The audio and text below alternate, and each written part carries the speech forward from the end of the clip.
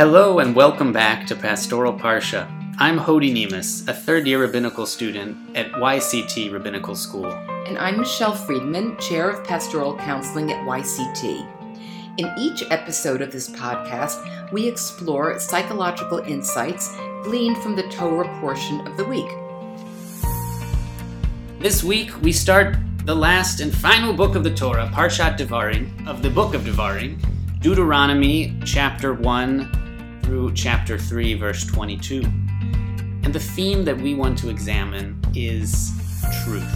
Historical truth versus story truth. So we're going to illustrate this theme with the vignette. And our story is going to be centered around a man we're going to call Daniel Strauss. Daniel is 46. And one day he overhears his dad, Max Strauss, who's 91, talking to Daniel's own daughter, Lisa, who is 12 years old. Now Max, the grandpa, is a refugee from Belgium. While he lost many relatives in the Holocaust, he himself was fortunate in coming to New York in 1938 safely, was able to attend school and achieve a solid career in the United States. Max also served in the U.S. Army during the war, during World War II as a translator, but was never in combat himself. Now, as Daniel hears his father in the present day talking to Lisa, he hears his dad telling some very dramatic stories of his exodus from Europe, dramatic escape stories, and then he hears his dad telling Lisa about all kinds of wartime heroics. Daniel knows that none of this actually happened, and he wonders two things. First of all, should he confront his dad about this confabulation?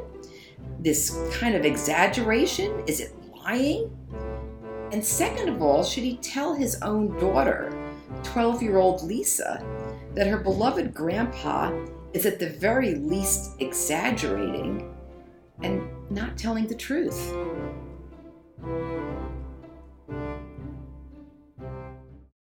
Deuteronomy, Parshat Devarim, is always read before Tisha B'Av, which is our great history holiday when we memorialize what happened to the Jews 2,000 years ago, the destruction of the temple. The Parsha itself is a retelling, a coda, a recapitulation, starting with the departure from Sinai after God has given the Ten Commandments at Mount Sinai.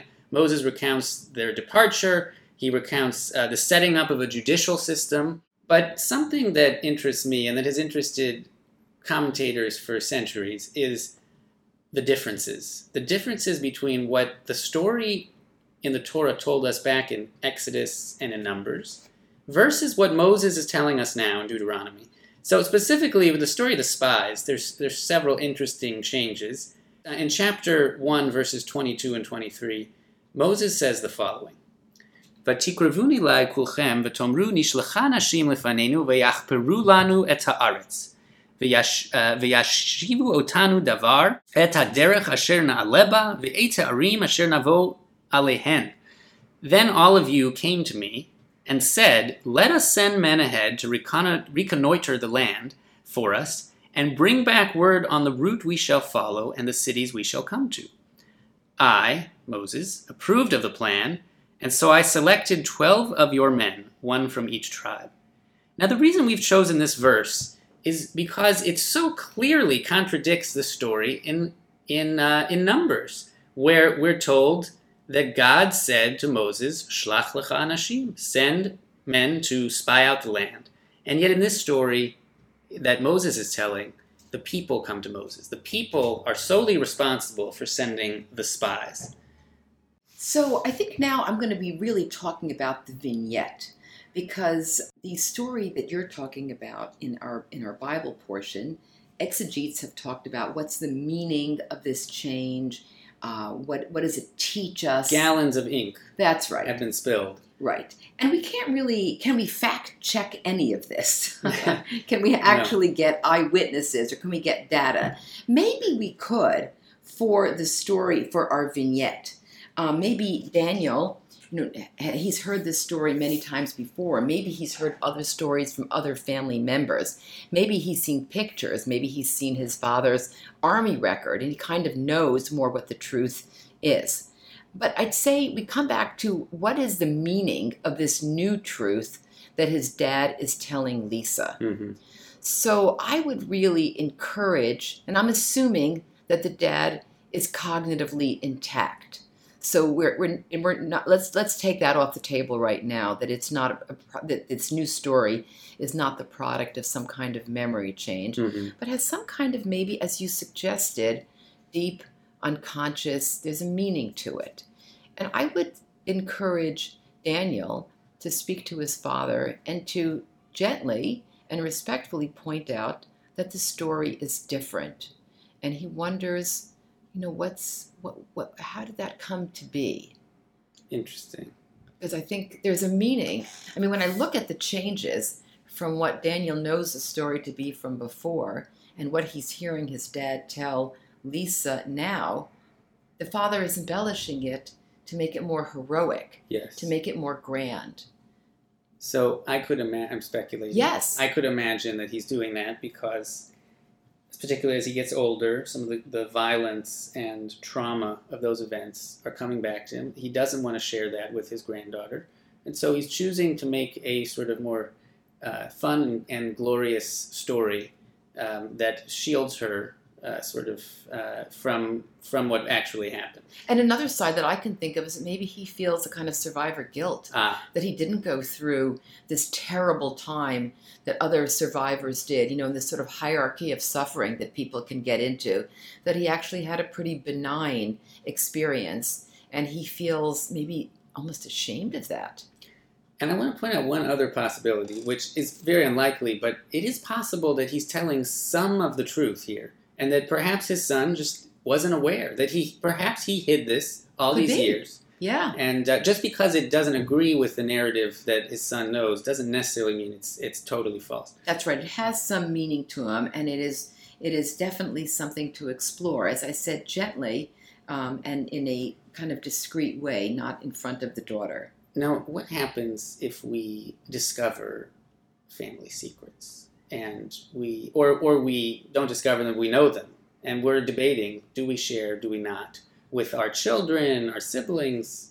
Well, this is a kind of thing that you read like in these New York Times ethicist columns and other columns all the time. So I think a kind of good rule is this important or relevant to the person who is directly affected?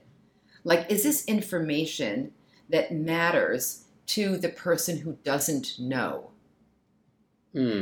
So in other words, let's say Daniel knew that his father had been married before, and that family, that he was, that the grandfather was divorced. Is there any relevance for him? And the grandfather never tells that story to Lisa. Is there any relevance for Lisa to know this? There's nothing important that she's missing by not knowing this aspect of her father's story. Interesting. Okay, let's say Daniel knows that he's adopted. Does he need to tell his daughter that question, that information? It seems to me he does. It seems to me she deserves to know her genetic history. It's part of her story. It's part of her story. Right. Yes, it is part of her story. Well, because here she is thinking like, oh, I'm just like, let's say she says, I'm so like Grandpa. I love the same things. I love these stories. I'm so proud that I'm related to him. And Daniel knows that she's actually not biologically related to Grandpa. So it could be damaging. Well, it's damage complicated. Her sense of self. Right. It's complicated. But my guess is she would still ultimately want to know, or at least I would want to know if I were in that situation. I am thinking of an article that I'd like to refer our listeners to in the New York Times called "The Stories That Bind Us" from 2013.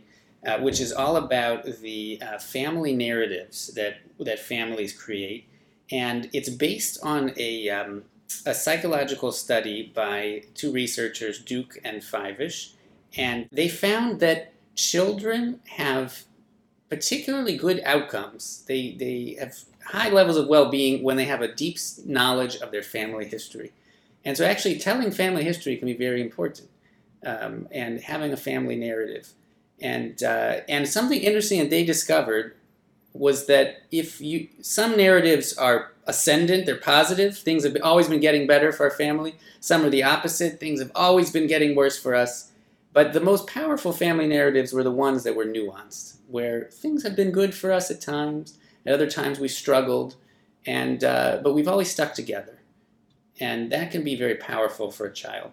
Right. So coming back to how important is the factual truth? I think that the difference between historical truth that maybe we can see as the stories that can be fact-checked, that we can get data to support, and the kind of narrative truth, how our story is told, what it means to us, are really very different. And there isn't any exact one way to do it.